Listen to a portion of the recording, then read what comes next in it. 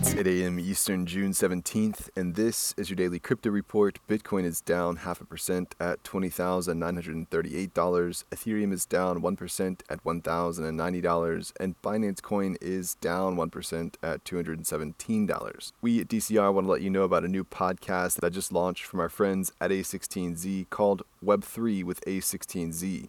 This new show will dive deeper on Web3 than we go here at DCR, providing detailed data, research, and more with interviews from experts at the forefront of Web3. The show is hosted by Sonal Chokshi, longtime host of the A16Z podcast. She's working with Chris Dixon, who launched the A16Z podcast and is now working across all things crypto and Web3. This new show is about building the next generation of the internet for users, creators, and entrepreneurs, moving beyond reading and writing to owning. Listen to Web3 with A16Z on Apple, Spotify, or wherever else you podcast. Well, Elon Musk has been named in a class action lawsuit over his Dogecoin enthusiasm. The suit alleges that his actions with Doge constitute a Ponzi scheme.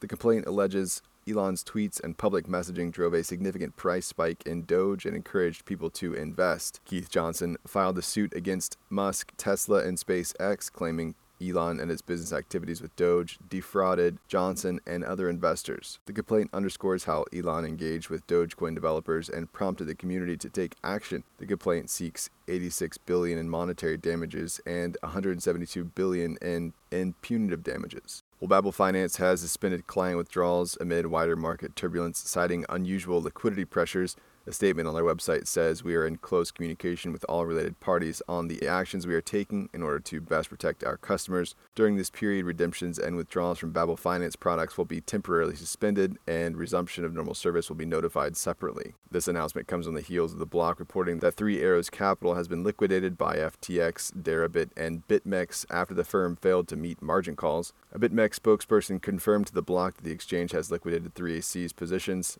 declining to comment on the amount owed, but said BitMEX's legal department is in touch with 3AC on the next steps. They also highlighted that the funds are collateralized debt and not client funds. Deribit and FTX declined to comment specifically. 3AC and its founders have yet to make a public statement. Well, Bitso has processed $1 billion in crypto remittances between Mexico and the U.S. in 2022. The amount represents 400% growth compared with the same period in 2021, calling the Mexico-U.S. corridor extremely important. Bitso processed 4% of global remittances sent to Mexico in the first quarter of 2022, aiming to reach 10% of the market by 2023, according to the World Bank. Mexico was the second largest recipient of remittances in the world in 2021 after India. And finally, Circle has announced a new euro-backed stablecoin. The so-called EUROC will be available starting June 30th. According to the statement, the instrument will be a regulated euro-backed stablecoin issued under the same full reserve model and built on the same pillars of trust, transparency, and security that back USDC.